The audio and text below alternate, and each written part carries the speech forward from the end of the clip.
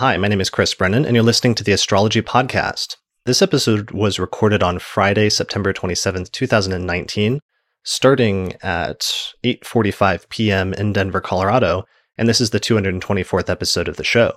In this episode, I'm going to be talking with astrologers Austin Coppock and Kelly Surtees about the astrological forecast for the month of October of 2019.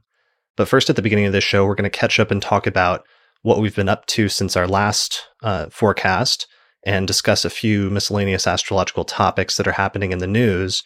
And then eventually, about 45 minutes into the episode, we're going to transition into talking about the forecast for next month. So if you want to just jump ahead straight to the forecast and you don't want to listen to the pre-forecast discussion, then you'll be able to find timestamps on the description page for this episode on the astrologypodcast.com website, or just below the YouTube video if you're watching the video version. For more information about how to subscribe to the podcast and help support the production of future episodes by becoming a patron, please visit theastrologypodcast.com/subscribe. Hey guys, thanks for joining me tonight. Hey Chris. Hey guys.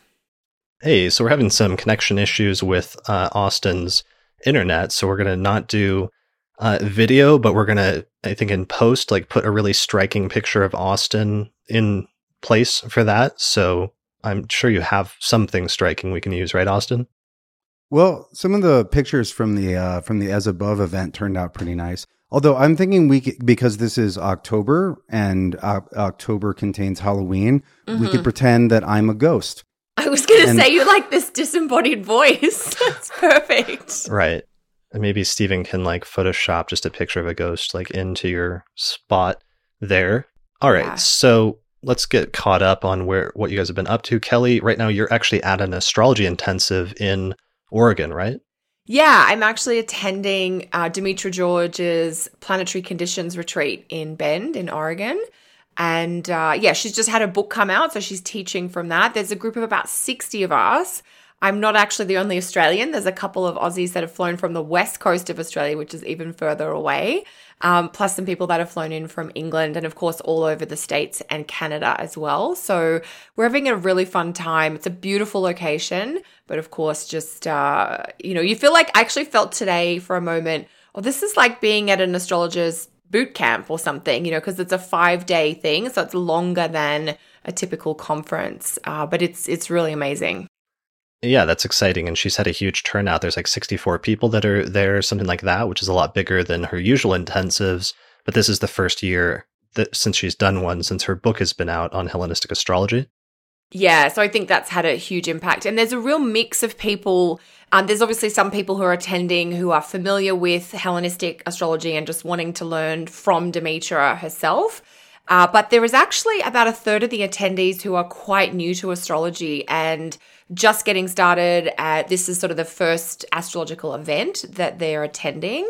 And so that's really interesting too, that they're coming straight in. I don't know if it's the deep end, but they're coming straight into some really rich material as their starting place. I mean, that's definitely drinking from the fire hose. Right. I mean, there's no small sips there. Yeah, well, that's been really exciting to me over the past 2 years since my book came out, where I've had a number of people that have come up to me and said that either my book was their first book on astrology that they're getting starting with, or I've had a few people in the past few weeks where they're doing my course on Hellenistic astrology has been their introduction to the subject in general because they found me on YouTube. So it's been interesting seeing people now starting out their studies of astrology at the very beginning and foundation of the tradition when it started 2,000 years ago, and then working their way upward, as opposed to how a lot of us have had to do it, which is starting with modern astrology and then working our way sort of backwards, which is almost an odd way to do it.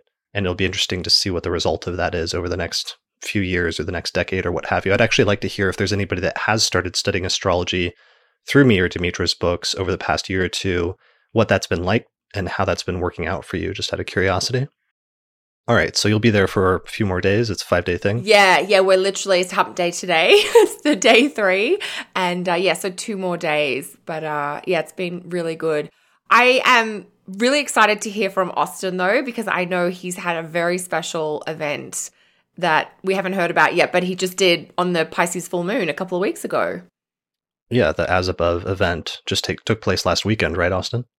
It was on the 14th. 2 weeks. Yeah. So it was, 2 weeks. Okay. I mean, it feels like yesterday, but it was almost coming up on 2 weeks ago. And I actually chose the moon's ingress into Aries and its configuration with Venus and Mercury, which had both moved into Libra for the event. I thought that would be boisterous.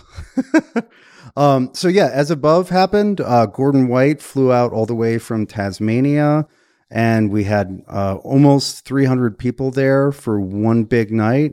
Gordon and I talked for a little bit and then got out of the way, and it was really spectacular. I'm super grateful for everybody, to everybody who came, especially those who flew out from all over the place. Gordon, not in the least, coming out from Tasmania, and Kate, most of all, for doing all of the backbreaking logistics work and arrangement to make it run so smoothly. Yeah, it looked like an amazing event. You guys hired a professional photographer, which was a stroke of genius, and whoever that was, they did some amazing work just from an outsider's perspective taking photos. But that's crazy that you had 300 people there. That's larger than some like small conferences, basically. Like NORWAC usually never used to be more than that. No. Yeah, it was really exciting to see how excited. It was exciting to see how excited people were to come out and spend time together. And one of the motives behind this event, as well as So Below, which was its companion event in Melbourne last year, was bringing people together from different communities and different crowds. Yeah, that's brilliant. Well, that looked like a great event. So I think the recording is available now, or will be available on you or Gordon's Patreon page, right? Yeah, the recording is available on my Patreon and for Gordon's premium members. Brilliant. All right. Well, people can check out your website, austinCoppock.com, for more info about that. Otherwise, in terms of events, we are actually talking about getting together, the three of us, in November, and we've finalized some dates, I think around the third week of November, to meet up to record a few episodes of the podcast and to record the yearly forecast, the year ahead forecast for 2020, right, Kelly? Yeah, that's going to be a step up for us, mostly because you guys have moved and now have a live studio that we can come to. Yeah, so I think the main intention was to get together to record our year ahead show, which is really popular. And so we'll be able to the three of us will be live together in the studio. I'm so excited about that. But then, of course, because we are making the effort to fly together, to be together, we're going to record a couple of other episodes that are maybe not month ahead forecast, but more of the ones that people could come back to over time. That'll be just before, third week of November. Okay, yeah, and we're going to do our 2-part series on the signification of the houses, and maybe a Q&A, and who knows, maybe some other bonus episode or live webinar or something. We'll see what happens. We'll see what happens, yeah. Yeah, cool. So that's going to be really exciting. Cool. So what else has been going on in the news? Oh, yeah. So in me, if we're just doing retrospective stuff. Yes. What have you been up to?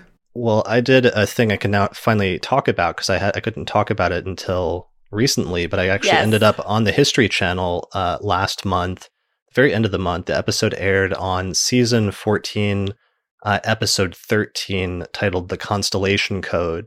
And you can actually, if you do a search for that, you can rent it for like a few dollars on YouTube.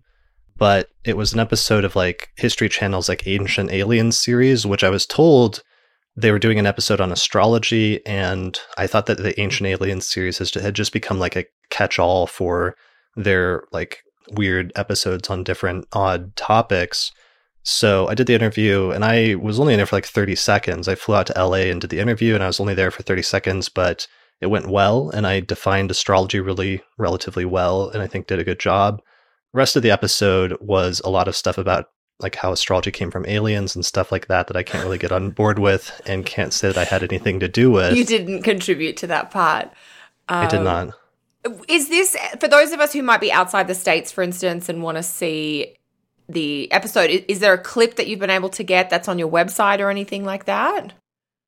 Yeah, on my Twitter account, I have like me at the hotel room, because it aired while I was at the NCGR conference, weirdly. And so you can see like a little clip of me like holding a phone in my hotel room, kind of laughing about it. If you scroll back to like the end of August, like August 29th or 30th or something like that when it aired. But otherwise, just do a search for The Constellation Code, Ancient Aliens, and you'll find links to where you can like rent the episode or where you can watch it on television or what have you. Cool. Yeah. So that happened. The NCJR conference happened. It was a relatively quiet event, but went relatively well in Baltimore. And that's about it in terms of me. So in other news, there has been some news that a lot of people have been asking me to check in because it's been a developing story this week. But basically, if you've been listening to the podcast long enough, you know I've been waiting for this summer to see what would happen with Trump, because in zodiac releasing, which is like one of the main timing techniques that I use, there was supposed to be a major transition this summer. And if you go back and listen to the year ahead forecast episode that we did last December, in December of 2018, I talked about the specific date ranges and especially narrowed it down to a date range where the focal point was when he would be in a loosing of the bond, which is like a major transition of some sort on all 4 levels of the technique, which zeroed in on July 22nd through July 28th. And at the time, that ended up being when Robert Mueller testified before Congress for the final time. And it sort of came and went, and we were sort of left scratching our heads and wondering if that was really it, and if that was going to have greater implications than it seemed to, or if that was pretty much the end of it.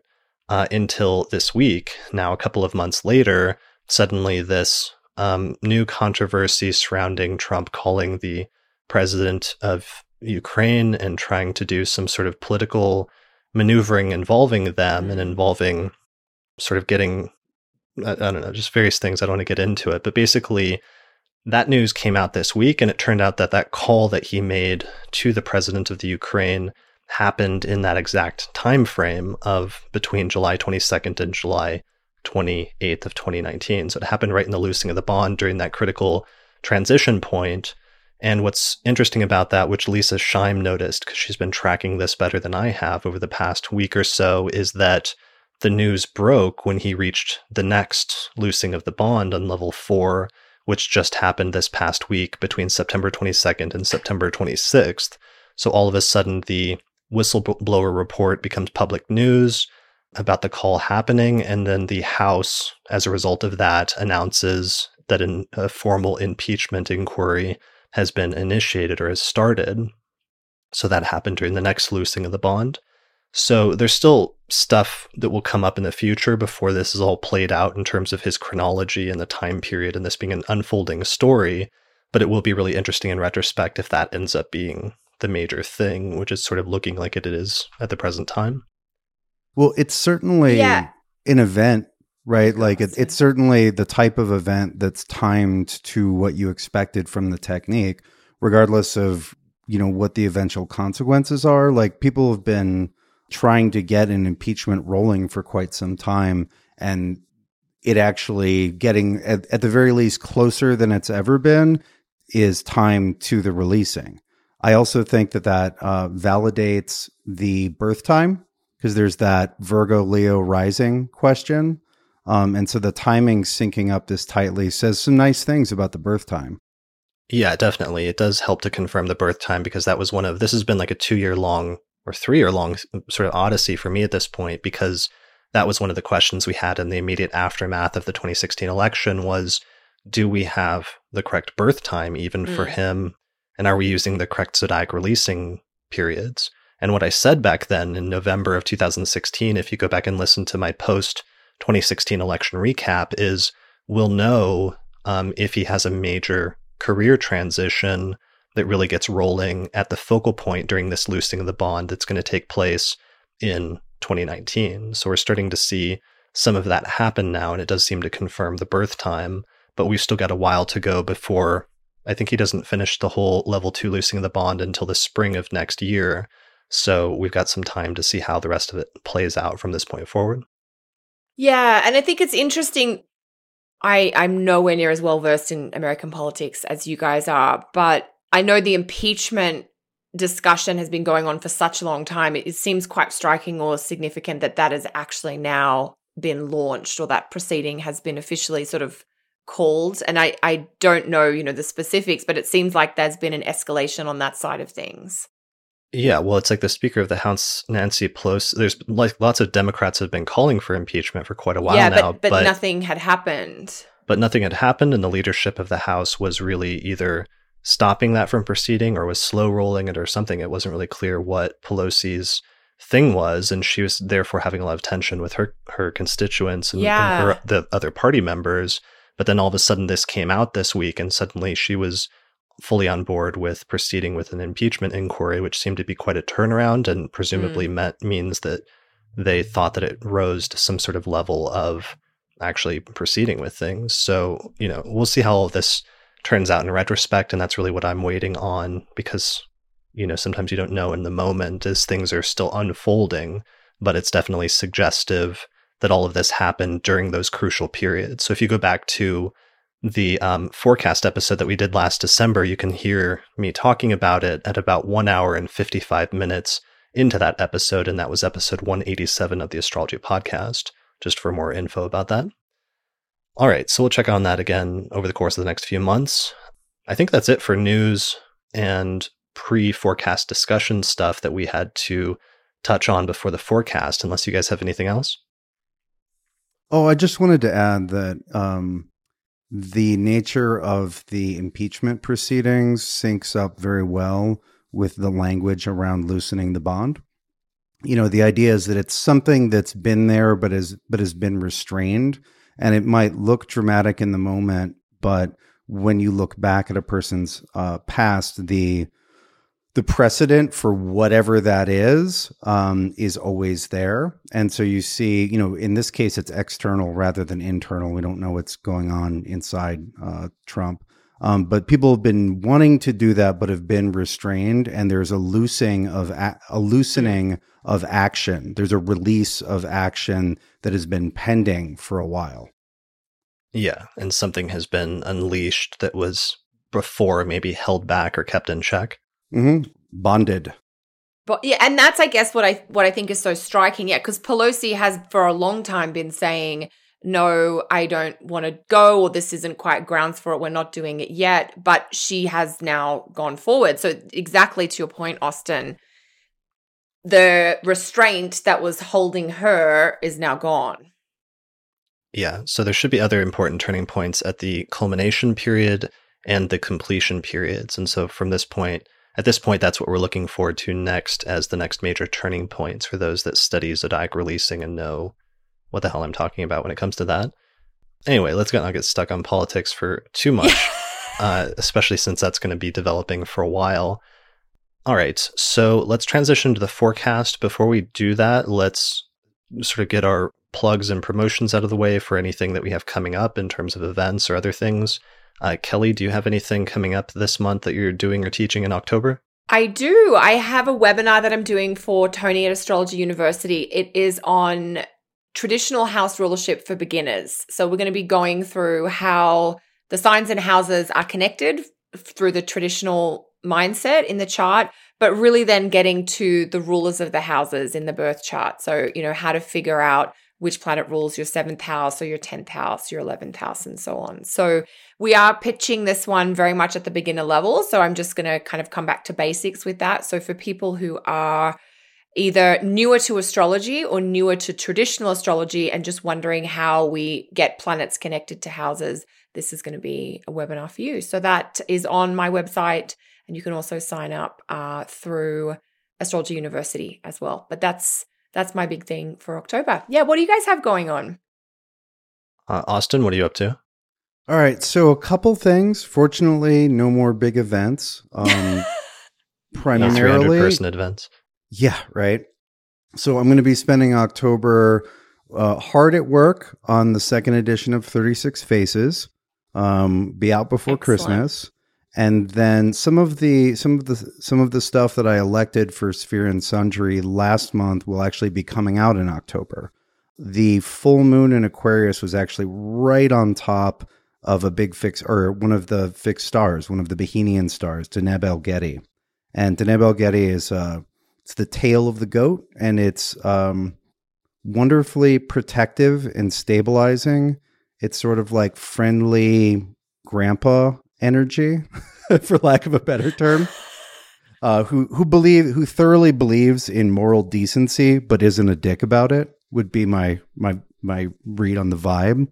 And then there's also an ancestral series that Kate created that we found an election for just in time for this season of Honoring the Dead. Brilliant. So people can find out more information about that on the Sphere and Sundry website? Absolutely.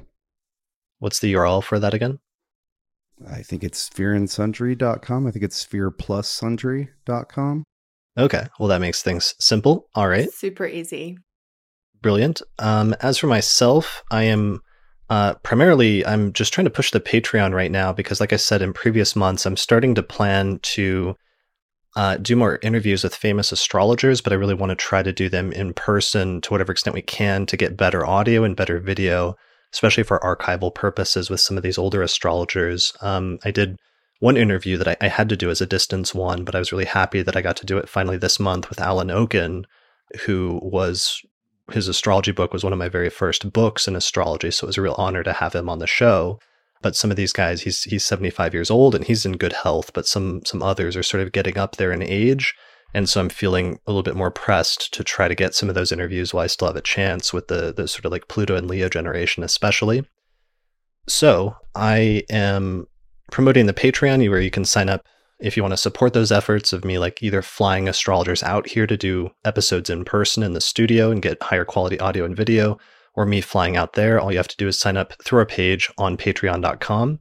And we have different tiers where you can volunteer to support the production of the podcast by donating $1 or $2 or $3 every time that I put out a new episode, which helps to support the production and everything else. And in turn, you get access to a bunch of benefits and other sort of subscriber bonuses, like a behind the scenes newsletter, private discussion forum, early access to new episodes, the ability to attend live recordings, like our audience is joining us today of about 30 people who are watching us as we're trying to work through some technical issues. There's also like other cool stuff, like on the higher tiers, there's a full 45-minute podcast each month on electional astrology where we tell you the most auspicious dates for launching new ventures over the course of the next month. And I'm actually going to release a preview video of that here in just a few days. But also there's an exclusive podcast series. And finally, there's a new tier for having your name listed at the end of each episode. So I'll read some names at the end of this one for patrons who are supporting us. So for more information about that, just check us out on patreon.com because I'm really excited about doing that. And I appreciate it when people support the production of what I'm doing and help me to go out there and collect some of these interviews and then share them with the community. All right. Any other news before we jump into things? I don't think so. Austin, do you have anything? No, nothing more than what I've described. Okay. Awesome. All right. Well, let's transition then into talking about the astrological forecast for October of 2019. So this month has a lot going on. I feel like a lot of the months like leading up to like 2020 just has some crazy astrology. I actually went out with and caught up and had a dinner with my friend Cam White the other night. Oh. And he was just like telling me, he was going through the astrology of 2020, and there's just so much going on next year that it kind of boggles your mind. And I'm really curious how we're going to get through all of that in our year ahead forecast episode, because there's just so much stuff going on. But it really we're starting to get there. It's starting to heat up, and we're going to start seeing some of those changes pretty soon. And it feels like October has some stuff going on or has some shifts starting to take place. It's a big year next year. Right. Like for a year, for 20 years, for 200 years, like there's a number of significant cycles of varying lengths that are resetting or restarting throughout the course of 2020. So, yeah. Yeah. And so one of the things that I did for As Above was I spent some time with the next 15, 20 years and just walked myself through all of the outer planet configurations and looking at the eclipses in connection with that. And it just gets weirder and weirder and weirder and weirder. I think that, I think if there's like how should we say, an effective mode to coming into next year and the year after, whatever, is not to expect things to get back to normal, but to learn to gear up to steer through the weird, if that makes sense. Yeah, so it's not about like how can we try and get back to what we used to know, but to find our way forward into something new and different. Yeah, well, we're going to find our way into something new and different regardless. And we can, do a good job at that or wait for it to go back to normal. So I'm going to throw up, for those watching the video version, the chart for October 1st so that we can start to see and start to visualize some of the astrological placements for this month. So it looks like when we open the month at the beginning of October, a lot of stuff is still traveling through Libra.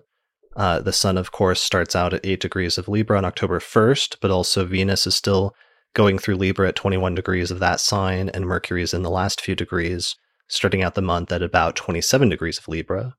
So all of those planets at some point during the course of the month are going to shift, of course, into Scorpio and spend most of the month in that sign, at least when it comes to Mercury and Venus. Mars starts out the month at 28 degrees of Virgo, but then very quickly transitions and ingresses into Libra on the 4th of the month, on October 4th. Jupiter is moving really quickly at this point through Sagittarius, and this is one of our last full months of Jupiter moving through its home sign of Sagittarius. It starts out the month at 18, and then Saturn is now direct and is moving forward at 14 degrees of Capricorn at the beginning of the month. So why don't we go through this chronologically? One of the things I noticed that stands out this month is Mercury transitions into Scorpio on the 3rd, but then it slows down pretty quickly in the second week of the month. Yeah. Mercury already reaches its shadow because it's actually going to station retrograde this month on Halloween. So Mercury's going to station retrograde on Halloween in Scorpio, and already some astrologers are starting to talk about this. Cam White on Twitter is calling this, what is he calling? He's calling this Spookygrade because Mercury is stationing retrograde in Scorpio on the day of Halloween. That's clever. Mercury going into Scorpio, we're going to have 2 months of this, including the retrograde. So we're getting into that different part of Mercury's cycle. Yeah, we've got, once Mercury enters on October 3rd, we're going to have Mercury there until, I think it's the 8th of December. Yeah. So it's a lot of Mercury in Scorpio. Yeah, a lot of deep thinking or deep discussions about intense emotions. Yeah, and it's just surprising. It's a nice mnemonic device that it stations or hits its shadow period at 11 degrees of Scorpio on October 11th. So I feel like people should remember that because some of the events and circumstances surrounding the retrograde, if you're paying attention, sometimes they're subtle, but they're already going to start to slowly begin to develop as soon as Mercury shifts into that phase on the 11th. Yeah, that's a really good point because that's more, it's a little more than half the month, really. Nearly 3 weeks. Yeah, so let me take it forward. What are some other stuff? I know one of you, Austin, you were talking about in terms of overviews, some of your thoughts on mutual receptions or reception in general, and that was partially centered on or motivated by the fact that Venus and Mars are going to be exchanging signs for the entirety of the month. Yeah, and so, just the first week and a half of the month holds 3 sign changes. Mercury enters Scorpio, as you just mentioned, and then we have Venus entering Scorpio, and then Mars enters Libra. So it's a very different lineup than what we had in September. It changes, 1, 2, 3. And so with Venus in Scorpio, Venus is in Mars's sign. And then with Mars in Libra, Mars is in Venus's sign. And so there's an exchange of domiciles. There's a mutual reception at the sign level. And that's something I've been thinking about for a long time. And for a while, I've been poo-pooing mutual receptions that didn't have a classical aspect between them. And so, but I've been thinking that maybe that's not quite right, at least in natal charts. And so, to a certain degree, whether there's a mutual reception and it helps or not, changes a lot of the way you would interpret the Venus-Mars this month. If if that mutual reception actually works, that actually helps out both planets significantly because on their own, they're in their exile or detriment. They're trying to operate in modes that are very foreign to them, right? Mars speaking Venus's language, Venus speaking Mars's language. And actually, I'm already accidentally stealing Kelly's metaphor from earlier. Kelly, would you share that? I thought that was just about the best angle on exile or detriment that I've heard. Yeah, we were talking before we started today, and I was saying that having moved to a country where I don't speak the language, I'm really getting this lived experience of what being in exile means from the planetary perspective of, a planet in detriment. We say, it's a planet in exile. And, everything just takes a lot more effort and a lot more energy. And when you do get out and you do a task, if you go to the store or you're trying to do some errands, because you don't have the language, you can do the basic component of go to the store and buy the thing. But if you've got questions or you're trying to get more of a nuanced specific thing, that's almost impossible for me to do because we live in the French-speaking region in Belgium and I don't speak French. So I either have to wait until my husband can come with me because he is a French speaker, or I can try Google Translate. I'm getting very familiar with Google Translate on my phone. But even still, you lose something, from when you actually would speak, if in your native tongue or with, you both have a common language. So I've really been thinking a lot about this idea of a planet in exile and how you can get things done at a basic level, but without that level of detail or nuance that you could get done in other circumstances. And it just seems to sort of illustrate there's like that rough edge and things aren't as refined for a planet that is in exile. Yeah, I love that. And that's why in my book I tried to suggest bringing back some of that original language of referring to planets opposite to their domiciles as being in exile, because that's as far away from the home sign as a planet can get, basically. And that's how it was originally conceptualized, was the planet being in a foreign country where it doesn't speak the language and it can't really be as effective in doing its job. Well, and yeah, I mean, my experience is I don't speak the language, but you might not have status to work or, there's so many things. Yeah, anyway, it's just very interesting. And I know you've been talking about that word exile, Chris, which is why it has stuck with me. Austin, were you trying to chime in there? Yeah, all of this is entirely in accord with Bonatti's teaching metaphors on dignity. All of them are about what kind of status you have in a particular land. And he goes from rulership where you're the sovereign to dignity by face, where you have no citizenship, you don't know anybody, and you've just got to do it on talent alone. He describes triplicity dignity as being a citizen, right? You don't have special privileges, but like you do have rights. Dignity by bounds or terms is you're not a citizen, but you've got family there that can hook you up. And so when a planet's in its detriment, in most cases, it doesn't have any of that. And so it's a stranger in a strange land, and it follows that it wouldn't be able to speak the language. So yeah, it's all extremely coherent. Yeah. Okay. Yeah. Metaphor is about like being at home versus being away. But then to your original point, Austin, that's also something I felt very strongly about. And that's why that was the lecture that I gave at NORWAC and the NCGR conference, that you have to still take into account what the relationship is between the planet and its domicile lord, because that can hugely change the condition of the planet zodiacally, especially if it's in a sign that it otherwise doesn't do well in.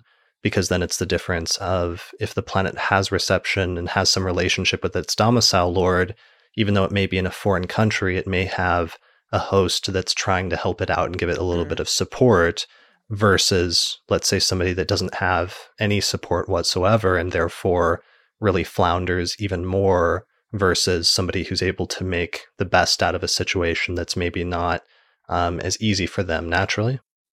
Yeah, perfect. Well, and Kelly's married to someone who speaks the language, right? So strong aspect, conjunction to a planet that's much more comfortable in that sign. Yeah, it's that's what I was just thinking, when you guys were talking, that having someone that helps. I mean, my husband speaks the language, so when he's around, it's very easy. Yeah, it's just so that idea of the planet and the host. Yeah, is your host well-resourced, or are you attempting, they're going to offer you what they have, but they don't have a lot to support you? Yeah. So, and this month, so Venus and Mars are exchanging signs, and that's like a little bit lower down on my hierarchy in terms of like mutual reception because they can't see each other, but there's still something there. There's still, because they're exchanging signs, that's a lot better than if they were in the signs of their detriment without having any sort of reciprocal relationship whatsoever. And I think that was part of what you were trying to say as well, Austin, right? Yeah, and I've poo-pooed that kind of mutual reception without aspect in the past, but I've been rethinking it, and so now I get to take a look at it. Yeah, definitely. So that'll be prominent because that's happening like most of the month, because Venus and Mars are going to spend most of the month in those two signs, in Scorpio and Libra, respectively. What else do we have going on this month?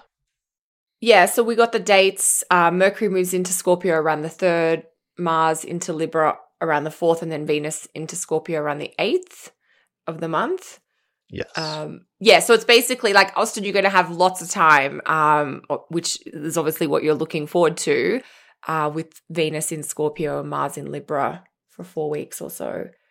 So eventually later in the month, in the 2nd/3rd week, on the 15th of October, we have our first lunation, which is a full moon in the sign of Aries, right?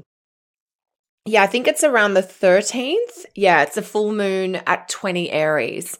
And that's going to kind of pick up the Sun square Pluto activity around the same time. And Jupiter is involved as well. Jupiter will kind of sextile and trine the full moon. So that's a bit of a busy 48-hour period. Yeah, that's a really nice mitigation, having Jupiter right at 20 degrees of Sagittarius by that point, exactly sextiling the sun and exactly trining the moon, in sort of balancing out the tension of that T-square with Pluto at 20 degrees of Capricorn hitting the two luminaries. Yeah, there's sort of, the two different things going on. The Sun Jupiter and the Moon Jupiter, that's definitely a little bit of a boost or a helper. But it does feel like maybe there is more of this intensity or a heaviness around the full moon itself because of that square to Pluto. It's a full moon in a fire sign to start with, which always kind of kicks things up a little bit more from a drama activity, maybe expressive / potentially a little bit explosive with people dealing with their emotions or getting things out, but a lot more intensity with the Pluto involvement there. Definitely. Yeah, I would be a little bit less glowing in my endorsement of this full moon. Oh, I'm not I'm not trying to endorse this one, Austin. I would characterize, I do love that trine to Jupiter. I would call that a saving grace, because if you just look at what's angular from the full moon, it's only malefics or trouble planets. Grace. It's, like what's angular from the full moon is Mars, Node, Saturn, Pluto. And so thank God for that Jupiter, but it's, there's a lot of rough there. There is a lot of rough there. I think there is an explosive, volatile kind of tone to that. So that's our first lunation in the month, and that's the full moon in Aries on the 13th, as Kelly said. Let's see, moving forward into the month, one of the things that's kind of forming all month that I noticed that doesn't go exact till very late is that Mars-Saturn square. Yes. But that seems like one of the more tense aspects this month. What do you think? Yeah, I picked that as my most difficult aspect for this month. The challenge, the difficulty is it doesn't happen in isolation. Nothing in astrology does. So Mars will square Saturn, 15 Libra to 15 Capricorn around the 27th or 28th, just depending on exactly where you are. But we also have the new moon in Scorpio at the same time. And so the new moon in Scorpio is ruled by Mars, which happens to be in a square to Saturn. And so both the lunations in October they're both ruled by Mars to start with, but they both have these other kind of tense qualities that are triggered around, the aspects are happening around the lunation itself. Mm-hmm. By the way, we haven't talked about oppositions to Uranus this month either. Right. And Austin highlighted that as basically anything that goes through Scorpio, which is all the inner planets this month, have to run through the opposition with Uranus during the process. And first, really early on in that. Austin. Yeah, everybody has to pay the toll. Pay the toll. I like it. It's a weird toll. tax. Yeah.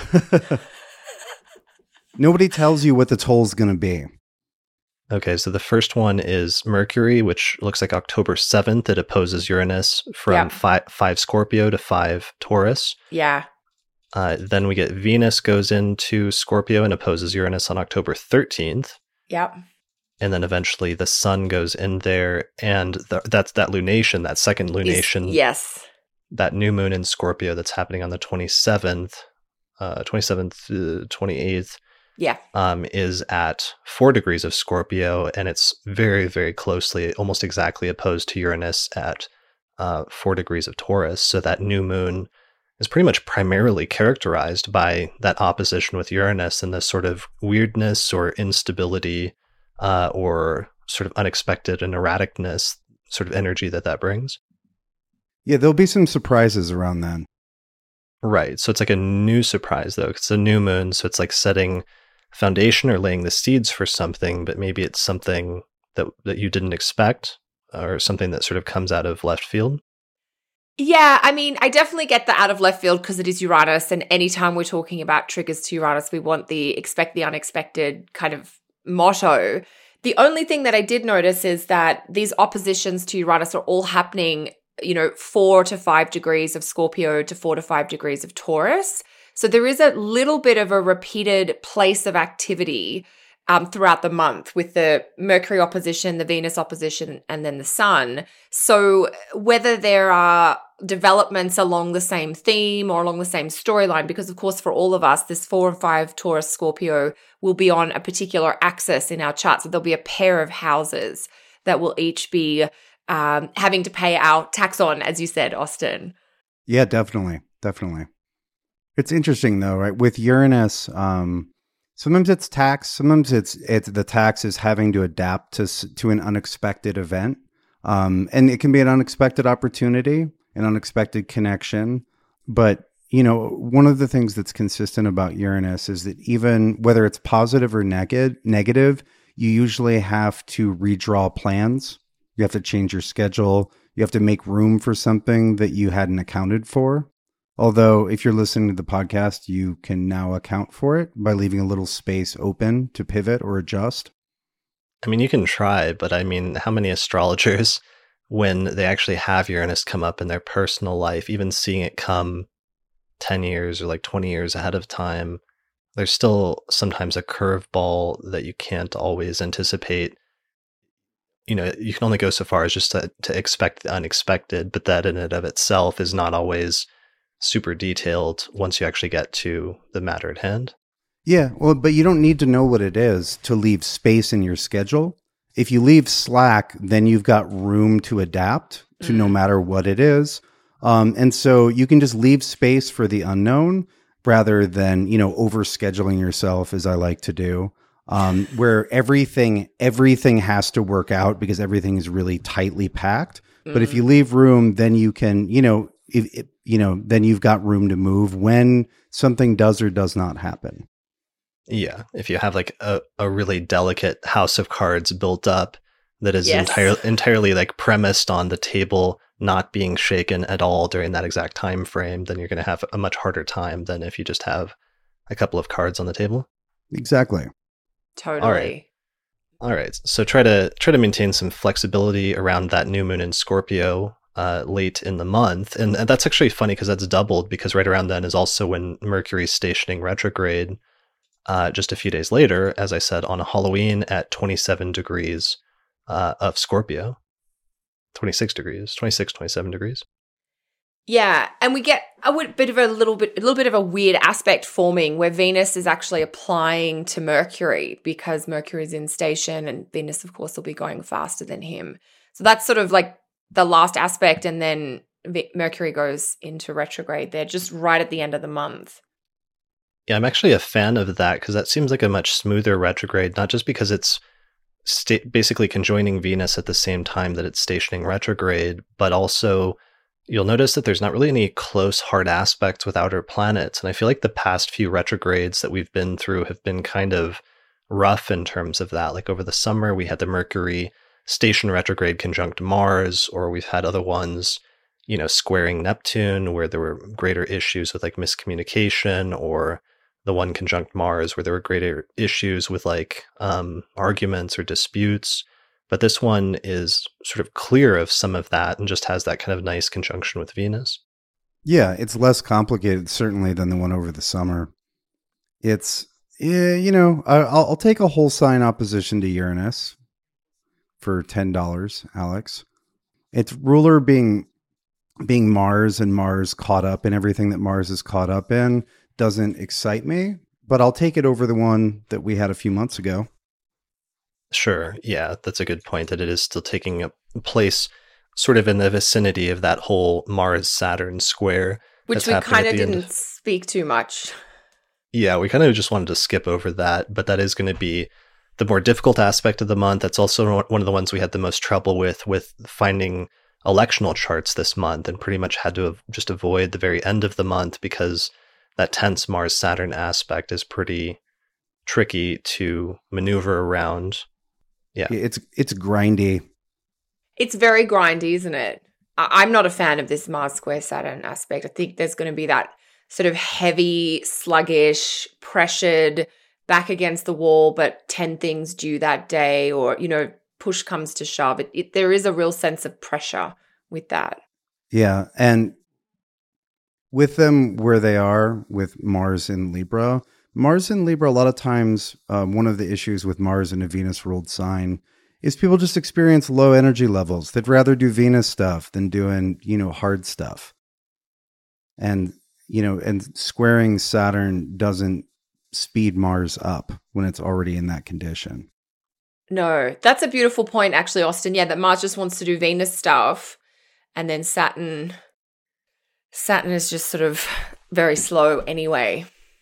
Yeah, and of the two possible squares between Mars and Saturn, it's this one with Mars superior that puts both in full aspect to each other from a Vedic astrology perspective.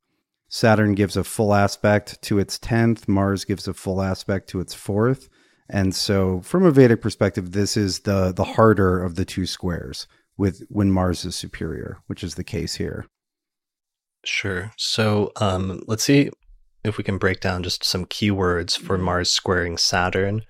I mean, I was thinking a lot about like malefic energies recently, but one of the things in the best case scenario that Mars is really good about is being decisive, whereas Saturn often tends to be the opposite, but it tends to indicate inaction, which in its most positive sense can be, slowing down and thinking things through ahead of time in a really detailed manner before initiating action, so that you can do it really deliberately and really effectively, but sometimes more slowly, and it can take a while to sort of get going.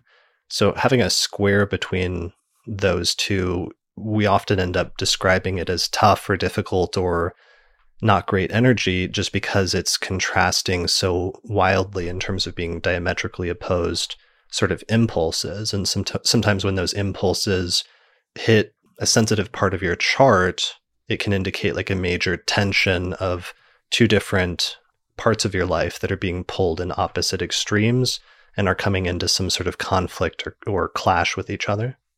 Yeah, and I think Mars is normally very decisive, although in Libra, that's one thing he does really struggle with, is making a clear choice. And so I did wonder if that feeling of indecision, or feeling pressured to make a choice, but feeling very unsure, even quite anxious about what to do or which is the best option. I wondered about some of those experiences being really intense at this point in time. Yeah, I think this one may be good for producing anxiety. I just love how you say that, Austin. This is good for producing this. Anxiety and anxiety and indecision. Like indecision, I think would be a really good keyword for this, because you have that doubling up of Mars in Libra can sometimes be indecisive, and Saturn can delay taking action. So that sort of like compounds each other in a way. Yeah, I find that Mars in air signs tends to stir up anxiety. Yeah. And that anxiety is actually connected to indecision. Yes. Where you feel like you're supposed to do something, but you can think of 5 different ways to do it, and none of them are the right one. And so you just, flit from option to option without being able to commit to any and build up like a good foul wind inside yourself. It's so true though, Austin. Yeah, because, Mars can be associated with disturbances or things that become unsettling. And I agree with you completely. Mars in air signs in general can be a bit of an anxiety trigger. And yeah, absolutely. Psychologically, indecision leads to anxiety. Anxiety creates indecision, or like it's a horrible feedback loop, those two things. Yeah. So don't get caught in it, or I don't know, be aware and like have your mental health self-care things, that whatever you need. Yeah. The move there is obviously have the wine ready next to the bubble bath with the chocolate and the whatever music is pleasing. I love it. Bring in the Venus things. Is that where you're going with that? Yeah, that's actually, I wasn't thinking Venus, but yeah, like moon Venus stuff, right? Yeah. Just, it's a configuration that is likely to generate more anxiety than normal. And so if you have some moves, have those ready, right? If you have some equipment for when the going gets anxious. Yes. But it's a good point because, if you're someone who likes to have a massage that helps you, or you like to go out for a big hike, you can get these things set up in advance, knowing that, what day is the aspect exact? The 27th, 28th. We're going to have a good couple of days before and after at the exact aspect. It's really close to the full moon, or excuse me, the new moon. Yeah. And then because Mars is the ruler of the new moon, I thought it's just really dialed in to that time frame. Right. Well, and so one of the ways that will work out is Mars, Saturn, frustration. Frustration is a keyword. Yeah. But Mars ruling the new moon, which is opposite Uranus. I'm so frustrated with this. Fuck it. I'm going to do something else. Or just let me out of here. And maybe that's just like 2 days away from whatever normal and frustrating it is, or whatever normal and frustrating is. But there's definitely like buildup and a desire to release, get some freedom, get some space, all those desirable Uranian things. Yes.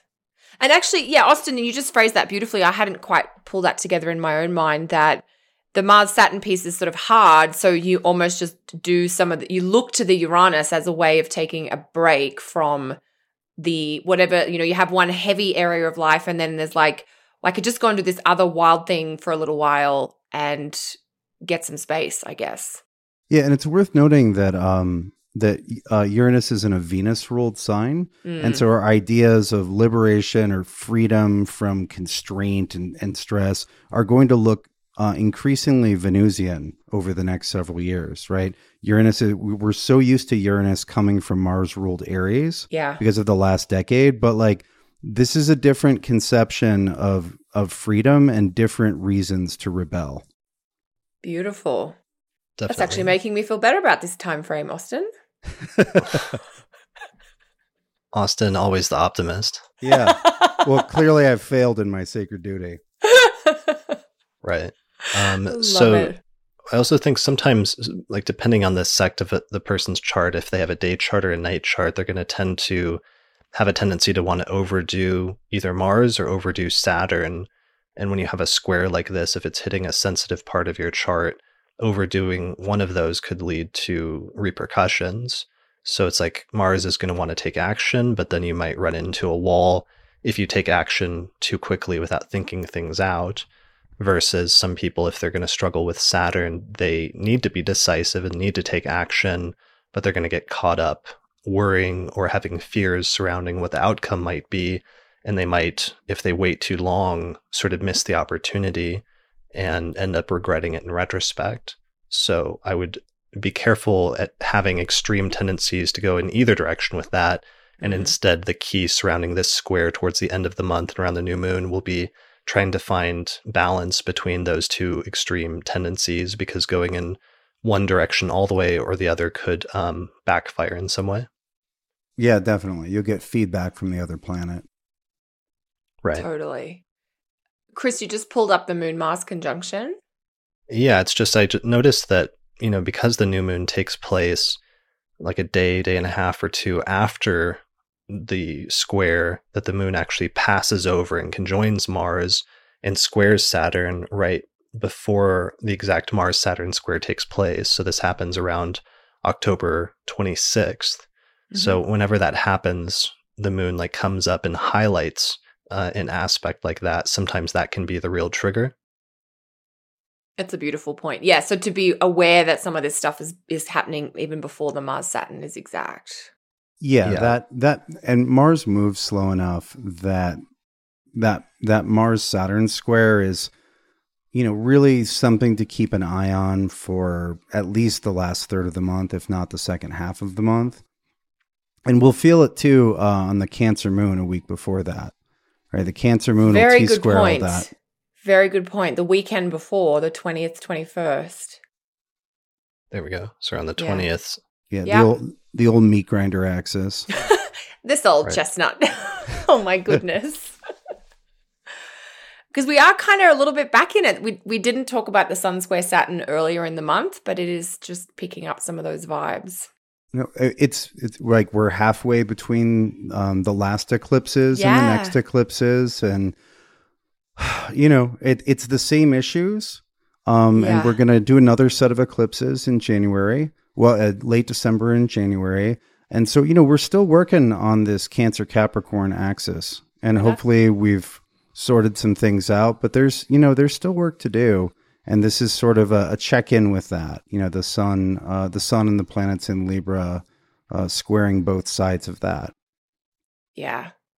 Yeah, it is. It's such a potent axis, the sort of original axis of life and then death and departure, with this being the axis of the solstice points and the solstice signs.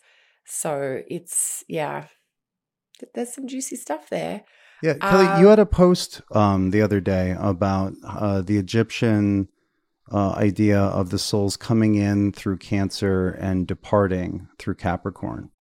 Yeah, it was actually a partial transcript from my NORWAC keynote. I actually got one of our listeners who is a fantastic quick transcribist. So I asked her to type that up for me, paid her regular fee. But so I was able to share that on the website. But the stars originally associated with Cancer have been associated with life for such a long time, going way back more than 2,000 years.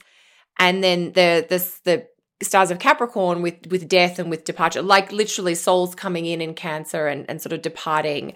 And that resonates even within the Thema Mundi, where we see Cancer in the first house, which is the part of the chart to do with life, and then Capricorn in the west, where the Egyptians thought things died and went into the underworld. So I don't know. It just seems to me that this whole Cancer all this Capricorn and with the node in Cancer, it's very poignant on so many levels because of that symbolism about the death of the life and then the departure death axis being activated. It feels like such a powerful time of transition. Absolutely. Definitely. And not to interrupt, I don't know if that was for No, that. No, you've got an election that you want to share. Yeah, I just realized we need to introduce the electional chart for the month of October. So, and we came up with a few charts. Like every month we do for patrons on the $5 and $10 tiers, we do an auspicious elections podcast, which is like a 45-minute podcast just for subscribers, where we go through 4 or 5 electional charts that are the best charts that we've found each month for starting different types of ventures and undertakings using the principles of electional astrology. And we had a hard time deciding which one to highlight this month, but we decided to focus on this one that we always share, just one of those on the monthly forecast episode, and then we keep the rest for subscribers. So the electional chart we're highlighting for this month really takes advantage of we're getting into the last phases of Jupiter in Sagittarius, because at this point, Jupiter is moving super quickly. It's direct and it's moving super quickly through Sagittarius, and it's already going to be moving into Capricorn in December. So this is one of the last full months where if you want to take advantage and start something with Jupiter in Sagittarius, which is such a great feature to have in any electional chart, if you're starting any new major undertaking that's going to last for a while, then you're really going to want to take advantage of it this month. So the chart we decided to highlight takes place on October 22nd, 2019, starting roughly around, let's say, 10:23 a.m. So 10:23 in the morning. I have the chart set for Denver, Colorado, but what you want to do is set the same date and time, and then set it for your location, and then adjust the ascendant so that the ascendant is somewhere in Sagittarius, and then see if you can get the midheaven to be around 20 degrees of Virgo, ideally. And you may or may not be able to do that, but the ideal there is to get it sextiling Venus and Mercury in order to mitigate their position in this chart. Yeah, that's how you mitigate 12th house and 6th house, and to some extent 8th house placements, is you just make the midheavens sextile or trine them, and then that can often really counteract, and you'll see some of the more constructive manifestations of 12th and 8th and 6th house placements when you do that. So, but anyways, the main emphasis or focal point of this chart is having Sagittarius rising and Jupiter ruling the ascendant placed in the first whole sign house, and it's in its own domicile, which is Sagittarius. It is direct, and this is also a day chart. And one of the nice things about this month is that since Mars has moved out of Virgo, it's no longer squaring Jupiter. So if you remember from last month, from September, we unfortunately had to avoid a lot of Jupiter elections because it was afflicted by the square from Mars most of the month. But now we're finally free of that, so we can use our Jupiter rising elections once again. So, yeah, it's a good chart for Jupiter-related things. Austin, what are some Jupiter-related, like, electional things, especially that you use for, like, magical purposes or just keywords? Oh, for Jupiter? I mean, to a certain degree, success in any undertaking. That's why we love Jupiter. Anything that has to do with education, teaching, expounding a viewpoint. It's not, you might be writing a book and the writing part is mercurial, but the successful, how should we say, propounding of what you're trying to say, your viewpoint itself. And that could carry over to digital mediums. Yeah, so things like the affirmation and rectification of things are good broad keywords for Jupiter in a day chart, as well as like the stabilization of things. Oh, so bringing people together, right, around a purpose or perspective. There's that cohering, connecting. We're all on the same team / page quality to Jupiter when it's strong. Yeah, as well as like optimism and inclusiveness, other keywords like that. What are some other Jupiter keywords you would use, Kelly? Yeah, I think you guys have said some good ones. Generosity, the idea of coming together, with a shared vision or a shared purpose. Jupiter is just, there's an optimism. So that idea of seeing the positive or seeing the potential, that sort of forward-thinking, hopeful kind of outlook. But I also think, Jupiter often describes that process of wanting to experience as much as you can. So there's a desire for fullness. We don't want to skimp out or cheap out on things when Jupiter's around. Well, and I would also add, this is Jupiter in Sag, right? So this is our fire sign Jupiter. And so there's absolutely a quality of adventuring and adventurousness. There's a lust for the journey with Jupiter and Sagittarius. Go and try the thing, do the thing, have the experience. Right. And one of the things that came to me when I was thinking a lot about Jupiter and Sagittarius last year was that the idea of the quest brings together the meaning seeking of Jupiter of Jupiter and Sagittarius, and the traveling, journeying in search of part, as well as often the bringing together people. There are very few stories of journeys or quests where a party doesn't collect. That's always part of the story. Yeah, one person sets out and then they meet this person and they go on together and then they meet a couple more. So it's the gathering, really, isn't it? Yeah. It's a gathering in motion, right? In motion with a purpose or something. Yeah. Well, and you find out that you have a purpose that aligns with someone else's because you both ended up on the same road, heading in the same direction at the same time. Right. Yeah. And Christina Libetti in the chat in our live audience says that she always thinks of Jupiter as connected to humor. That's another good keyword for Jupiter and also Sagittarius to some extent. I think Jupiter probably rules dad jokes. Right. Totally. Oh, yeah. Dad jokes. Yeah. So this would be a good election for that. It's kind of emphasized, we try to emphasize the Jupiter placement with the moon being around 13 degrees of Leo, and it's applying to a trine, sort of wide trine with Jupiter. It's not very good for 11th house matters related to friends because it's got Mars in the 11th house in a day chart, so it could be problematic for groups, associations, or other things related to that.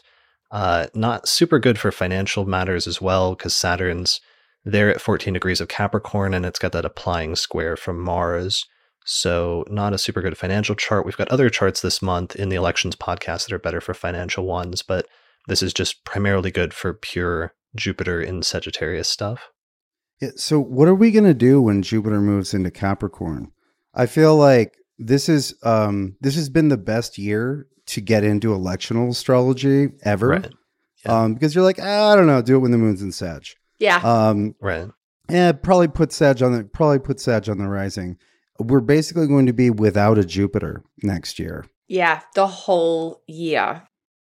We're just going to get really acquainted with Saturn and Capricorn elections, and like looking for really good Saturn elections, I think is going to be part of it, but that's going to be a much different energy with all that stuff in Capricorn for a while than what we've been dealing with this year. Yeah, well, I'm excited. I'm excited for the South Node to eventually leave Capricorn, and I'm excited for Saturn to move into Aquarius because there'll be some squaring of Uranus, but at least it won't be conjunct Pluto. I can work around Uranus. Yeah, the nodes actually, I'm surprised at how soon the nodes shift. Like it's not that far from now. It's May. It's like 8 months. I guess I was just thinking of it being like a 2-year period. I guess I'm often surprised that it's more like a year and a half. Yeah. Yeah. Because sometimes the eclipses will like border around closer to 2 years occasionally, but it's the nodes that are pretty strict about being 18 months. Yeah. Yeah. But you're right. You get the eclipses are longer. Yeah. You get and shorter. You get like slosh around the boundaries. Yeah. Yeah. So I think that's because what you guys are really saying is that right now we've got outer planets and Saturn and nodes all on this Cancer Capricorn axis. And as we move through the first half of 2020, that's going to start to disperse so that it isn't such a collection of all those energies in the one place. Yeah. Yeah. Well, and also just this is the last time, this next month, maybe month and a half, part of November is the last time you can get Jupiter and Sagittarius elections for the next 12 years. Yes. So when you start thinking of it in like that context, it's going to be a while before we see this again. So definitely take advantage of it if you can. And I just hope that our resident, I was going to say magician, even though I'm referring to a female, but maybe that's okay. I hope there's a lot of Jupiter in a bottle because we might need the supplies. 12 years is a long time between topping up the supplies. I currently have 12 Jupiter elections for the next 2 months. And fantastic. I'm going to be narrowing them down to like the best couple, I guess, or the best few. Yeah, it's going to be, it's going to be like The Bachelor or The Bachelorette or one of those silly game shows. They're going to be like rounds and cuts. I'm going to see which ones we're most in love with. Okay. It's like who you want to make your bride, which election you want to go home with, basically. Yeah, exactly. Well, it's like fantasy football with electional astrology. Oh my God. But the game is real, Chris. The game is real. The game is real life. It reminds me of that anecdote. Holden has this anecdote in the history of horoscopic astrology that was like this legend, I think about Bonatti or somebody, where he created a talisman for somebody made out of wax under a super auspicious astrological alignment. And then he put it in a box and he gave it to this person. And the person suddenly became rich and fortunate, and everything started going well for them. But they talked to like a religious person, like a priest or something, who made them feel bad and made them second guess whether they were using like evil magic from the devil or something like that. I don't know if I'm relaying this correctly at all, so just bear with me. And then, so the person felt bad and they ended up like smashing the talisman and getting rid of it. But then all of a sudden everything started falling apart and they lost all their money and like their life left or whatever. And so the person comes back to Bonatti and he says, I destroyed that thing and I felt bad and everything's going wrong. I need you to make me another one. And then Bonatti replies, you fool, like that astrological configuration won't recur for another 60 years. I can't remake it for you. You're out of luck. And I don't know what happens after that point in the story, but it's one of those funny like legends. Yeah. It's one of those funny legends. Like if there was like a Disney movie about astrology, like that would be one of the little central premises. Yeah. And that can be motivation. Like I had a ring made when Saturn was in its exaltation degree in Libra last time, because I knew that it was going to do that just then and not for another 30 years. You gotta, and Saturn of course is the slowest, but if you're looking for, I don't know, a dignified Saturn in configuration with another thing that doesn't happen very often, the pressure is real. Yes. And you gotta see what, it's like the stories of like the flower that only blooms for a night every 60 years or whatever. Right. Yeah. And so you got to be on the hunt. Well, yeah. And I guess it's finding a balance. I'm just thinking this through, Austin. Like, obviously you want to get the best elections for the strongest things. But then I also wonder, since it's not happening again for another 12 years, is there a part of the thought process that's like, well, we'll take this maybe B grade election because we may as well bottle that even if it's not what we're going to release first, Thinking almost like winemakers and scotch makers maybe, where it's like, this is our best and we'll release that first, but we will keep a little bit of, this isn't, the best Jupiter in Sag, but it is still Jupiter in Sag and we're not going to get it otherwise for 12 years. Yeah, and that's part of the way I grade magical elections is on, so there's strength. There's the strength of the thing you want, but then there's how much of an admixture of what you don't want is there in there. And I'll take like a weak version of exactly what I want over a really strong what I want with weird side effects, because you're still adding exactly what you want. It's still wine and not like raccoon pee. Yes. And I love these metaphors. There are some late nights, right, where you'd much rather have not the best wine. Like it's, do you have another bottle or not? And if it's like, yeah, but it's not the best, it's the fourth bottle. It's the fourth bottle. Who cares? It's cares. still wine. Yeah, exactly. That's fantastic. But yeah, that's always that's absolutely a consideration. Yeah. Okay. I love this. Of course. Although, yeah. Of my 12 candidates, I know I can do better than fourth bottle with at least 2 or 3 of them. Right. Okay. Of course you can. I'm sure. I mean, we are going to I'm sure you've got the Venus-Jupiter thing on your sightlines. Yeah. I've been thinking about it. I don't know. We'll talk about I don't want to preempt you because we all like to hear when you get it out. And that's our election for when you're coming out here, Kelly, isn't it? The Venus-Jupiter conjunction? Oh, shizes. Yeah, I think that might be it. Yeah. We already our past We're self already saw that. Right. So and that brings up to transition from Austin's raccoon pee metaphor. Welcome. Thank you. I appreciate that. The Electional Astrology podcast. So I'm going to release. So that's the one election we're highlighting for this month. I think there's 4 other electional charts this month that we're going to highlight in the auspicious elections episode, which I just released last night and is available now to patrons on the $5 and $10 and $25 tiers through our page on patreon.com. I'm actually going to release last month's auspicious elections episode for September, where all of those elections are already used up, but I realize that most people who aren't patrons don't really know what we do in that. So I'm going to release a full episode from last month if you want to watch that through our page on YouTube. So you can see what the auspicious elections episodes are all about. And if you want to sign up, you can through our page on Patreon. So I think that's it for the elections for the month. Do we have any other forecast stuff that's going on that we completely spaced out and forgot to mention?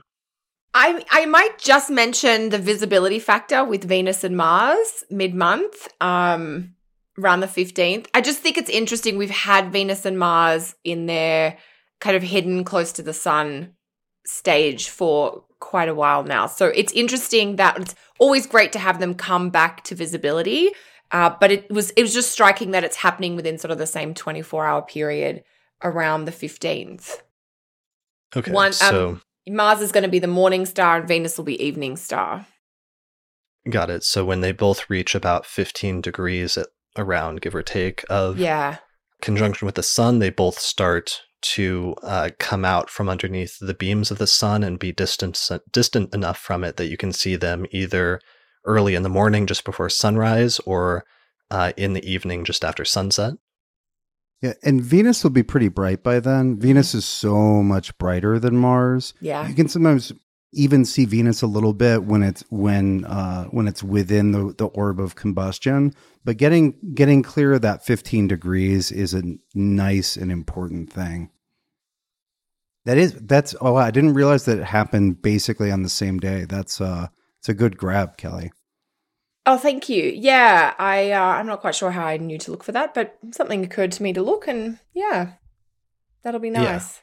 So people should pay attention in the mornings just before sunrise this month, especially increasingly in the second half of the month. You'll see Mars rise over the eastern horizon as a bright sort of reddish star just before the sun rises at sunrise. And then in the evenings, you should pay attention, especially increasingly in the second half of the month, where just after sunset, if you look over on the western horizon, you'll see Venus sort of as a bright, whitish, twinkling star set shortly after the sun does over the horizon. Yeah, the interpretive piece that I was holding for this is the idea of the Venus and Mars becoming visible. Some kind of clarity or insight, something that has maybe been a little bit hidden or a little bit obscured, starting to become clear, or you seeing something that you've been struggling to understand. Yeah, I also find that when the planets are invisible and then come back to visibility, it becomes easier to externalize things of that planetary sphere that you've been thinking about. Right, with Beautiful. Venus, it's like, I've been kind of feeling this way and that way. And you can finally get it out and make it visible to other people. Yes, rather than be kind of just churning it inside. Yeah, and then I guess with Mars, it's probably acting on the things you've been thinking about doing, or the results of your actions over the last 2 months where it's been invisible, starting to bear fruit, seeing the results of the actions. Yeah, especially that which started as an initially just purely internalized notion at the conjunction with the sun during the beginning of the synodic cycle, and then suddenly the planet emerges, and sometimes the thought or the internalized action becomes externalized. Yeah, absolutely. Or let's say as I heard from a lot of people during the tight Sun-Mars conjunction, people were like, I'm going to do this new exercise thing, or I'm going to get on this schedule, I'm going to get disciplined. And then you might see that now that it's like a month and a half later, or about a month and a half later, right? Because there's doing the work and then there's getting to see the results. Yes. Which anybody who's ever, dieted or exercises or exercise, you know that there's a delay there. Yes. Yeah, you start the protocol, but you won't see any results right away. You have to give it time. You have to run the process. Yeah, you walk by the mirror and you're like, hey there, stranger. That's fantastic. So yeah, I don't know. Did you guys have anything else? Austin, did you want to throw anything else in for this month?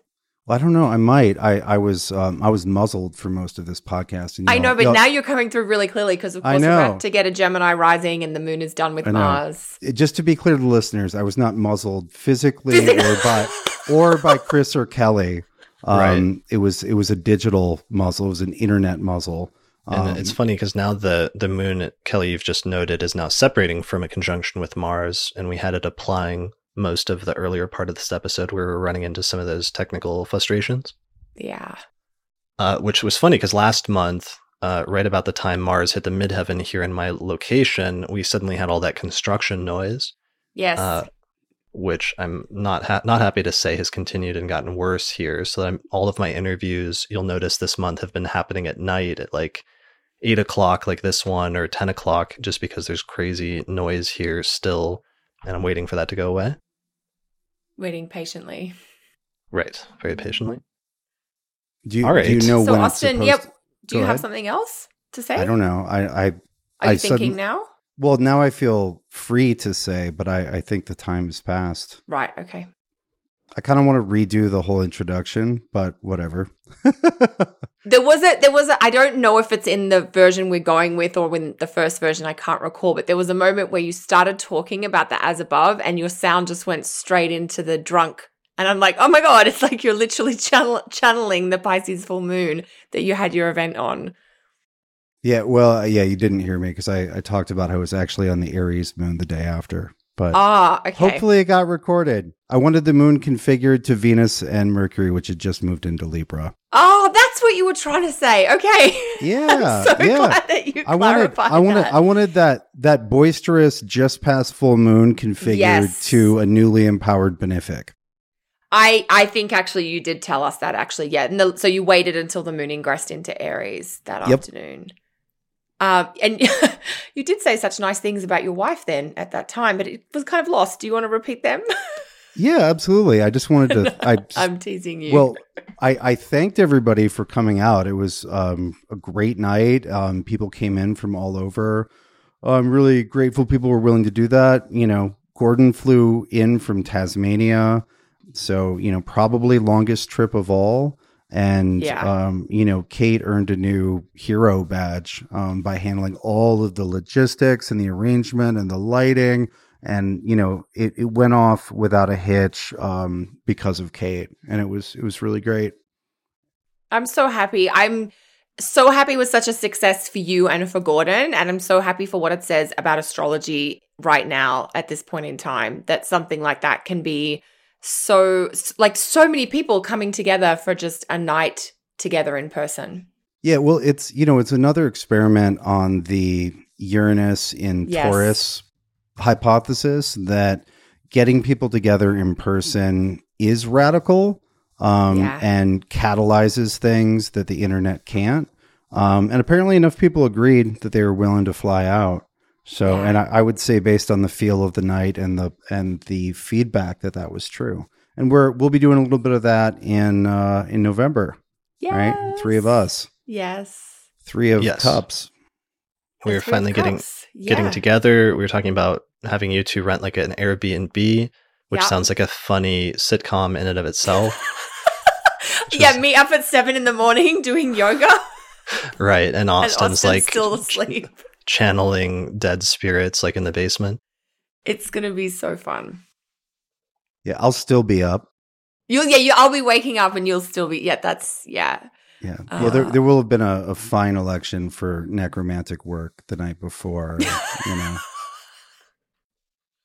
People were laughing. We're quoting our last one, which was something about December, about like electing the birth of the Antichrist or something. Was your last electional quote? Oh, yeah. Well, that's the solar eclipse on Christmas. That's an awesome electional chart for an Antichrist baby. Yeah, but I think somebody came up to me and said they're actually having a baby, and then... Well, that's awesome. Then we know who it is. All right. Well, this is not a great segue, but I'd like to mention our sponsors. Kelly was born on a solar eclipse. Yes. Yeah, thank you, Austin. Because, Austin has confessed that he was basically born on the meat grinder. And I realize I have not confessed to our listeners that I am an eclipse baby. So, eclipse babies, they might be a little bit vague, but not all Antichrist like. That's not me at all. But Chris, I can set you up for this because I'm sitting at a table at this retreat with someone who has a honeycomb transits diary. Are you? Yeah. Yes, I've seen one in the flesh. And are you as excited about them as I am? Because they're amazing. I'm like, where do I get one?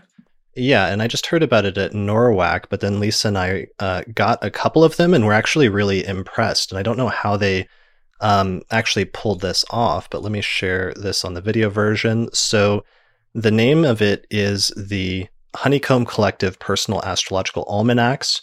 And what it is it's actually a printed yearly almanac that you can get, which is not just like a generalized one, like a Llewellyn one where you get it and it's printed up the same for everyone, but it's actually personally customized to your birth date and birth time and location. So it's actually based on your birth chart, and then it creates a personal 12-month almanac just for you.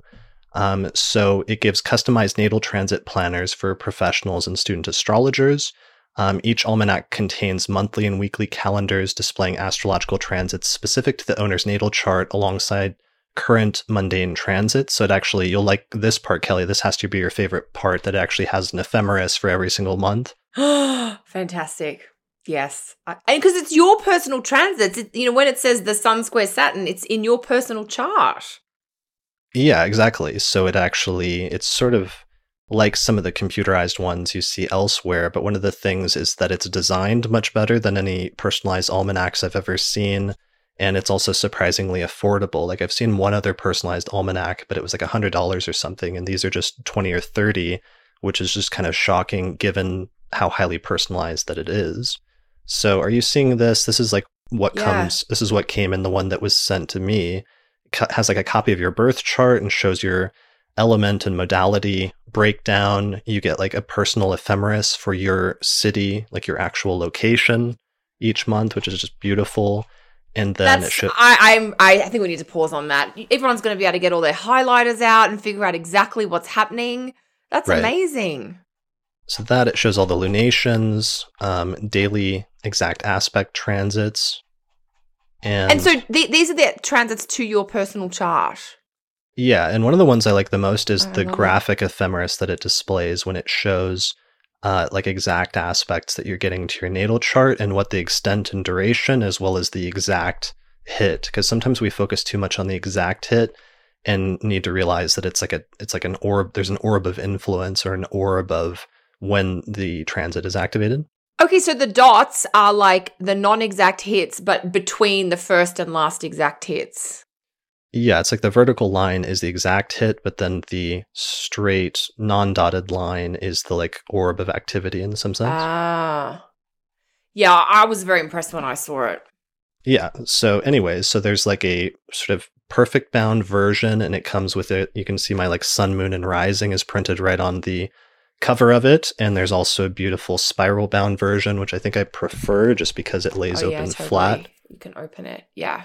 And that's my favorite for diaries.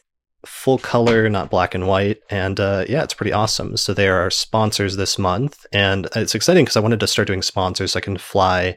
I'm thinking about flying out to do an interview possibly with Noel Till if I can. And that's one of the things that our sponsors are helping to do this month, helping us to accomplish in addition to all of our patrons. So it's exciting though, because I don't want to just like, some podcasts will like advertise like underwear or other stupid stuff like that you're not actually endorsing. But this is actually a product which I actually enjoy and is really cool. And I feel like I can confidently endorse. So it comes in increments of 6 or 12 months. And you can find out more information about it at honeycomb.co. All right. So did you already order one, Kelly? No, but I will do it like as soon as we get off the show. Okay, cool. Well, thanks to them for sponsoring us this month, and definitely check it out. Check out their website, and I literally just saw it today, which is why I can't believe that they're actually our show sponsor, which is fantastic. Yeah, Arian in the chat says 12 months for $35 for one, or 6 months for $22, and that's like super cheap. Super cheap. All right. Anything else you want to mention? I did mean to mention I'm looking for an astrologer who's also good with WordPress. So if there's any listeners who are very good with WordPress and also have some background in astrology, let me know, because I'm looking for somebody to help with my websites and different website related projects. Yes, feel free. If you get some good, you can send your names to me too. We're looking for someone as well. And then Kelly, you wanted to mention that registration is open now for both the NORWAC has announced that their registration is open, and ESAR will be announcing that This their weekend. registration is open for both of those conferences, which are taking place in May and September of next year. Yeah, they are. So I think by the time we're out live with this episode, both registrations will be open. So NORWAC's in May and then ESAR in September. So there's going to be some fun stuff next year astrologically. Yeah. Well, we'll be, Kelly, you and I will be at NORWAC. Yes. And we'll definitely all be, Chris, I don't remember what you're doing at NORWAC, but I know we have a big thing all together. The three of us. At ESAR. We're actually, can we say? Yeah, I believe maybe we can not the- announce. I mean, oops. Well, we are going to be teaching together at ESAR. Yeah, well, we're going to do a podcast event. A podcast event. At the very least. I thought we were doing a workshop. Oh, okay. Yeah, I guess that's it. So that is the podcast event, is we're going to teach a workshop as a pre-conference workshop with the three of us. Very unique. First time this has ever happened, as an opening thing at the ESAR conference for a full day-long workshop. Yeah. Yes. 6-hour podcast. But also I want to give a shout out, Austin. I know that so many people are very excited about when your book comes out again, but you were going to be teaching on this next year, I think, at NORWAC, right? You're doing a workshop. Yeah. Well, and thank you for reminding me. Just because people keep asking, it's good. I'm working on the second edition. I'm working with an artist. No reason it shouldn't be available to everyone before Christmas. I'd like to get it out the end of November. Maybe it'll be the second week of December, but it's getting done. There's not that much more to do. Definitely be available by Christmas. And my workshop at NORWAC, we're going to do all 36 decans.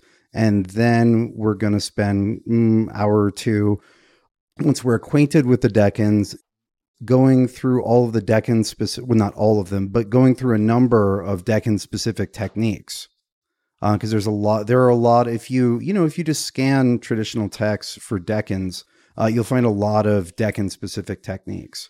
Yes. Which range from where to get a tattoo, to medical stuff, to, there's actually, I think it's not in Rhetorius, but there's one that it's how to tell if there are certain planetary combinations where if you have Venus in certain decans, you are certain to be a very lascivious person. You have mentioned this before, Austin. I was, I found it as I was packing my books, and I was like, oh yeah, this is good. And I just paged through it because that's how I pack books, extremely inefficiently. And there's just a whole section on what decans are, what Venus and what decans and under what conditions makes for a voracious appetite for the company of others. Right. Well, all will be revealed at your NORWAC post-conference workshop. Yeah, but I think it's really exciting because I know people are so hungry for the material on the decans. So the fact that you're going to have the book reprinted and then you're teaching a workshop on it, I think that's really exciting. I think it'll be fun. I hope so, at least. I think I'm going to definitely have fun. Yeah. Yeah, people are dying for the Decans book to be reprinted, and by then, Kelly, your book hopefully may also be out. I don't know if we'll have it out for NORWAC. The goal is ESAR. Okay. Yeah. Summer of Which will 2020. Yes. I am already clearing my schedule in the first half of next year to ensure that we can meet our deadline. Oh, I want to try to write 40 books next year. I have a huge back. I have an anti-library of the books that I've been saying that I'll get to for 5 years. There's just a big empty space where my work is supposed to go. And it's just it's an eye of disappointment. It looks upon me with disgust. Well, I just think, I don't know, Austin, I've always thought, I don't know, I just had this feeling. I mean, we could maybe speculate as to why, but I always thought, in my 40s, I'll get to writing all the books. So we can share that and get them all out in the next decade. Yeah, we'll write all the books. Put our Saturns to work. And Chris, are you going to do another one? Since we're speaking of book writing. I'm trying to decide about writing a shortened version of the book because a lot of people want to translate it into different languages, but it's too so big. long. It's a long book? Is it a long book? There's too many footnotes. And I'm trying to decide if I want to write a shortened version of the book so it can be translated, but it feels a little bit like going back to an old project rather than forward to a new one. However, I have been reading Abu Mashar's Greater Introduction recently, and I understand now why he wrote the shorter introduction, which is like a much abbreviated version of the longer book, and I can see the appeal of doing something like that. Okay. So you got a few like irons in the fire? Yeah.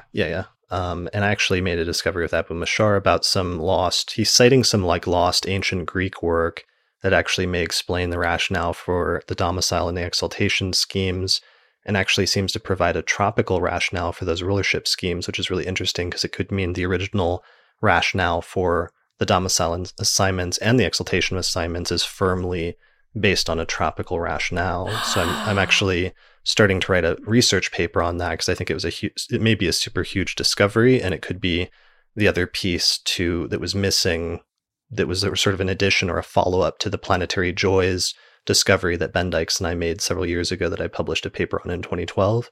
So I'm hoping to have an announcement about that soon. Oh, that'll be great. Yeah.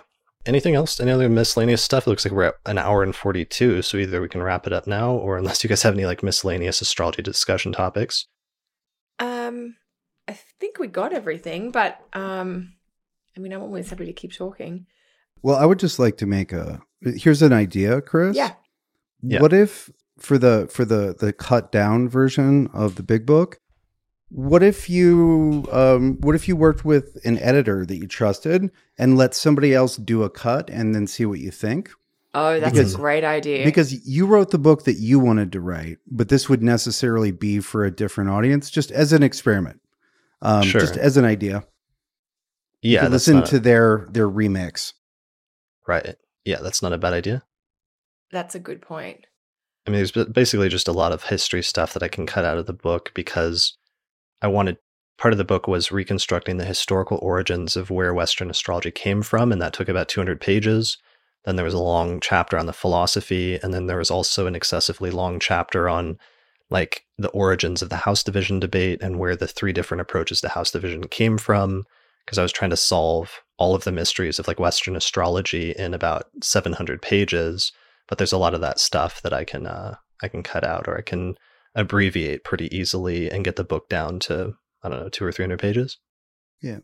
Well, some people just want to know how to do it. Yeah, exactly. And there's so much, like we just released one of the episodes Lisa and I released this month was a recording of us leading a meeting of the Denver Astrology Group and we just introduced perfections very briefly and explained how it worked. And then we started asking audience members to apply that to their chart and share their examples. And when people start talking about their life stories like that, it very much replicates what happens in a consultation and the kind of interesting and informative stories that you see when you're reading somebody's chart. But there's so many basic techniques like that we've recovered from Hellenistic astrology that I'd love just to have a much more concise treatment of, so that astrologers can start putting them into practice right away and just seeing how effective that system is. So that's the other appeal about writing a book, where people don't get bogged down or scared away by the history, but instead just get the best techniques that they can start applying to charts right away. Yeah, just definitely. Like a how-to. Yeah, like just this is how we do it. This is how we do it. There you go. There's the theme song. Just don't get me to sing it. I'm like not musical at all. No, I think that has to be the theme song, is you singing us into our podcast. Oh my God, absolutely not. If I'm singing, you guys are dancing. All right, deal. Austin's agreed to that for both of us. Oh my gosh. That would be really cool. I think Annual Perfections deserves just a little book that's not huge, just so people can it can be disseminated. So I do have an astrology related astrology related topic I would like to bring up because I think it's appropriate for the podcast. Go. So there was a lot of people started talking about, was it the Astra Inferni or whatever, like basically there's a concept that's become very popular, and I believe Brazilian astrology, which is that watch out for the last month leading up to your birthday. And my immediate thought was like, oh, that's monthly perfections. Yeah. Because we have our yearly perfections, but then you can just like, or much like zodiacal releasing, you can chunk down perfections several levels. And so monthly perfections is a very common technique. And so you're always in the 12th house during the month leading up to your birthday. And obviously the 12th house relative to the yearly perfection. Yep, exactly. And so I was like, oh, okay. So that apparently recently popular idea does have some anchorage in solid technique. Yeah, I always have seen there be sometimes like a preview of the perfection year to come that sometimes kicks in that month just before your birthday, and I always figured it was because it's activating the 12th house relative to the yearly perfection in the monthly perfections, and the 12th house sometimes as a cadent house does have this precursor type feel. Yeah, well, and also you have to deal with this before you get to whatever's next. Personally, I like perfections on a monthly level on a sign basis. I very consistently observe that my perfections start when the sun goes into Pisces, even though my birthday isn't for a couple weeks. Oh, interesting. Yeah. So you think it's the perfection preview starts when the sun ingresses back into its natal sign? Yeah. And I've seen that over and over and over again. It was like a hunch and a suspicion a few years ago. And at this point, that's just my default. Obviously, the date of birth, the actual day of the solar return matters. And your solar return isn't timed to the sun's ingress into your sign. But the perfection stuff all seems to switch. Yeah, go ahead. Oh, anyway, so if I were going to modify the astral inferno or whatever concept, I would probably say it's when the sun is in the sign previous to the sign that the sun was in when you were born. That's interesting. Yeah, I've been in doing some different episodes this month. I did an interview with Helen Avalar and Luis Ribeiro about their work in medieval astrology, and then I did the William Lilly episode finally this month with Nina Griffin. And it's been interesting seeing some of the variations in perfections and in the perfections doctrine and how that changed during the course of the tradition due to some of the shifts that happened with house division. And so it's like you've got a pretty straightforward, since they were using whole sign houses in the Hellenistic tradition, you're just counting like one sign and one house, since the houses and signs coincide with each other perfectly. So it's pretty clean. You're just going from the rising sign, one sign per year, and it's pretty straightforward. But then eventually at some point in the medieval tradition, by the time of Abu Mashar, you've got quadrant houses starting to emerge as a more separate thing that's going on. And there's some shift towards using quadrant houses more than whole sign houses. But Abu Mashar is interestingly still primarily treating perfections as a sign-based technique because he's inheriting it from the earlier tradition of like Dorotheus and Valens, where they're clearly counting by signs. So he's still trying to maintain that to some extent. But then later, in some of the later medieval astrologers and Renaissance astrologers, you have them perfecting by house, using quadrant houses, or you have some of them, like I think Nina, for example, explained that she perfects at a continuous rate. So it's moving forward 30 degrees a year. And then there's subdivisions within that based on moving it forward just like a degree or two at a certain rate. Yeah, I believe that's the method delineated by Lilly. He does it by degree. Okay, so that's Lily's approach. That would make sense if with Nina's background. Yeah, but it was just interesting seeing some of those different variations, even in a very simple technique like perfections, based on some of the transitions and changes that happened during the course of the tradition. Yeah, definitely. Yeah. Totally. All right, guys. Well, it is late at night, and we're getting here to about 2 hours for this episode. We had some delays, so maybe we can wind it down for this episode of the Astrology Podcast. Thanks a lot for joining me today, both of you. I'm really excited to see you both in person in a couple of months. Yeah, thanks for having me. It's always so fun, and I'm so excited for November. Yeah, it'll be really nice. Hopefully, I will be able to come to you both being shorn of my faces rewriting duty, I will have all my final edits, and I'll be able to. It'll be off to layout. All the illustrations will be done. I'll be able to come to you with a clean conscience and an open mind. Brilliant. And so that's all I'm doing in October. I don't have any classes people can join. Not doing readings. The series from Sphere and Sundry that I elected, or a couple of them are coming out. It's Full Moon on Deneb El Getty and an Ancestral series. That's all I got. Brilliant. Well, I'm looking forward to your book coming out so people can stop asking me where they can find your book. Yes. It's available. $18,000. It literally is on eBay. There's people selling it for like $1,500 for some copies. Yes, and when it comes out, it will be priced as a normal book. Yes. Brilliant. So just a couple more months. Awesome. All right. Well, and I'm making some changes to the podcast because I'm always trying to improve. And one of the things, there was a lot of things I did with the podcast when I started that were just placeholders until I found something better, like the theme music or me not really knowing what to say at the end and just saying, we'll see you next time. So I need a catchphrase.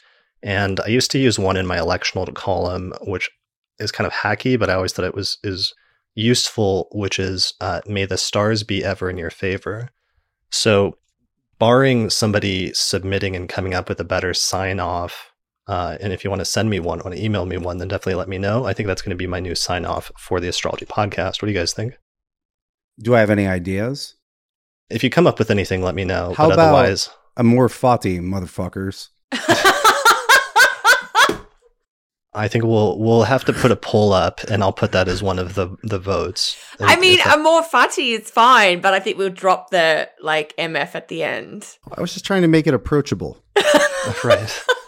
Yeah. Love your fate is very approachable. All right. Well, I think that's it for this episode of the Astrology podcast. No more suggestions. I'm sure we'll get some suggestions. So I look forward to hearing from them, and maybe in the Facebook forum for the patrons, maybe we'll do like a poll or something like that. That'd be fun. Brilliant. All right. Well, thanks everyone for listening to this episode of the Astrology podcast. That's it. So may the stars be ever in your favor, and we'll see you again next time. Bye. Bye. Amor Fati. Thanks to the patrons who supported the production of this episode through our page on patreon.com, including patrons Christine Stone, Nate Craddock, the AstroGold Astrology app available at astrogold.io, the Portland School of Astrology available at portlandastrology.org, and finally the Honeycomb Collective Personal Astrological Almanac available at honeycomb.co.